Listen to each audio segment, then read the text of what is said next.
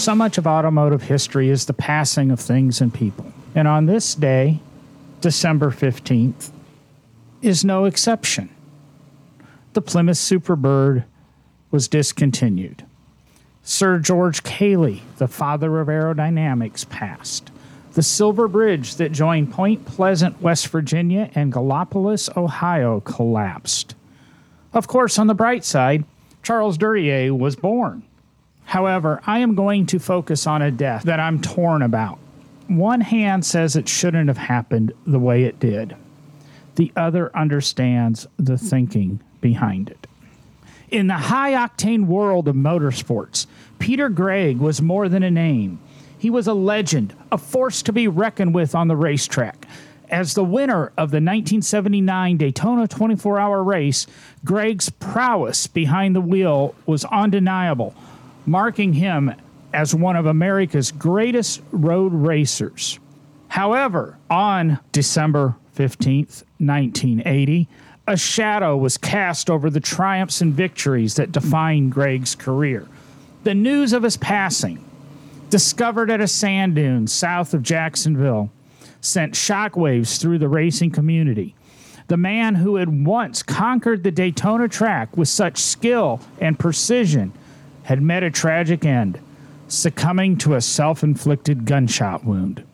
For those that knew Peter Gregg, his perfectionism was legendary. His meticulous approach to racing and life in general had carved out a reputation as one of the most successful road racers in American history.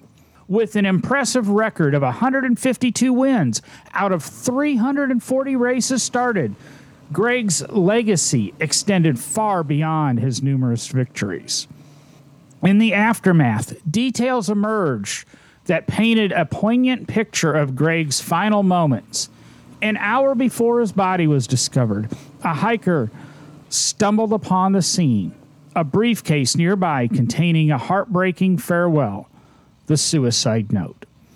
Reports suggested that Gregg was grappling with a progressive and incurable nervous system disorder, a relentless adversary that would have slowly ended his physical capabilities, leading to an inevitable and fatal conclusion. Gregg, in his pursuit of perfection, could not allow himself to pass in that manner, so he privately made his choice. His list of achievements reads like a motorsports dream: 2 IMSA GTO overall championships in 1971 and 73, a 1973 24 Hours of Daytona victory in a Porsche Carrera alongside co-driver Hurley Haywood, and back-to-back Trans Am Series triumphs in 73 and 74, driving a Brumos Porsche. Not to mention, Gregg clinched the 24 Hours of Daytona in 73, 75, 76, and 78, solidifying his status as a true racing icon. 6 IMSA GTO overall championships and 2 Trans Am Series titles underlined Gregg's unparalleled skill and commitment to his craft. His achievements were duly recognized with inductions into the International Motorsports Hall of Fame in 1992 and the Motorsports Hall of Fame in 2000. As we remember Peter Gregg, we reflect not only on the checkered flags and podium celebrations, but also on the challenges that beset him in his final days. In the world of racing, he remains an enduring symbol of determination, skill, and the complex human spirit that lies beneath the helmet.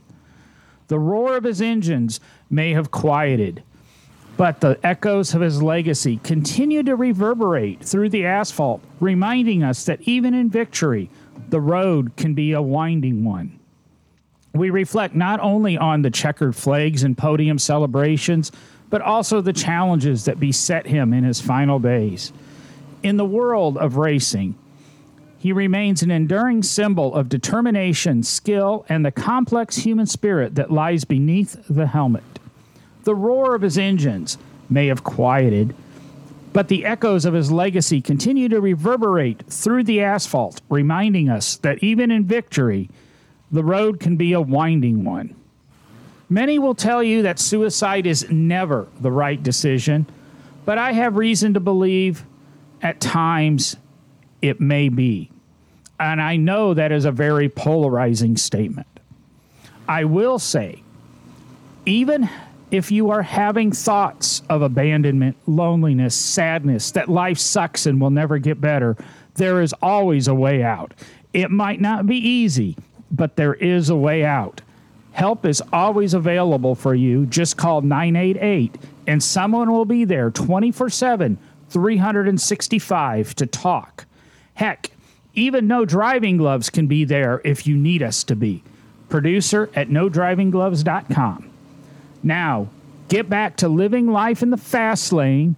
Get off your ass. Burn some gas, because John is out.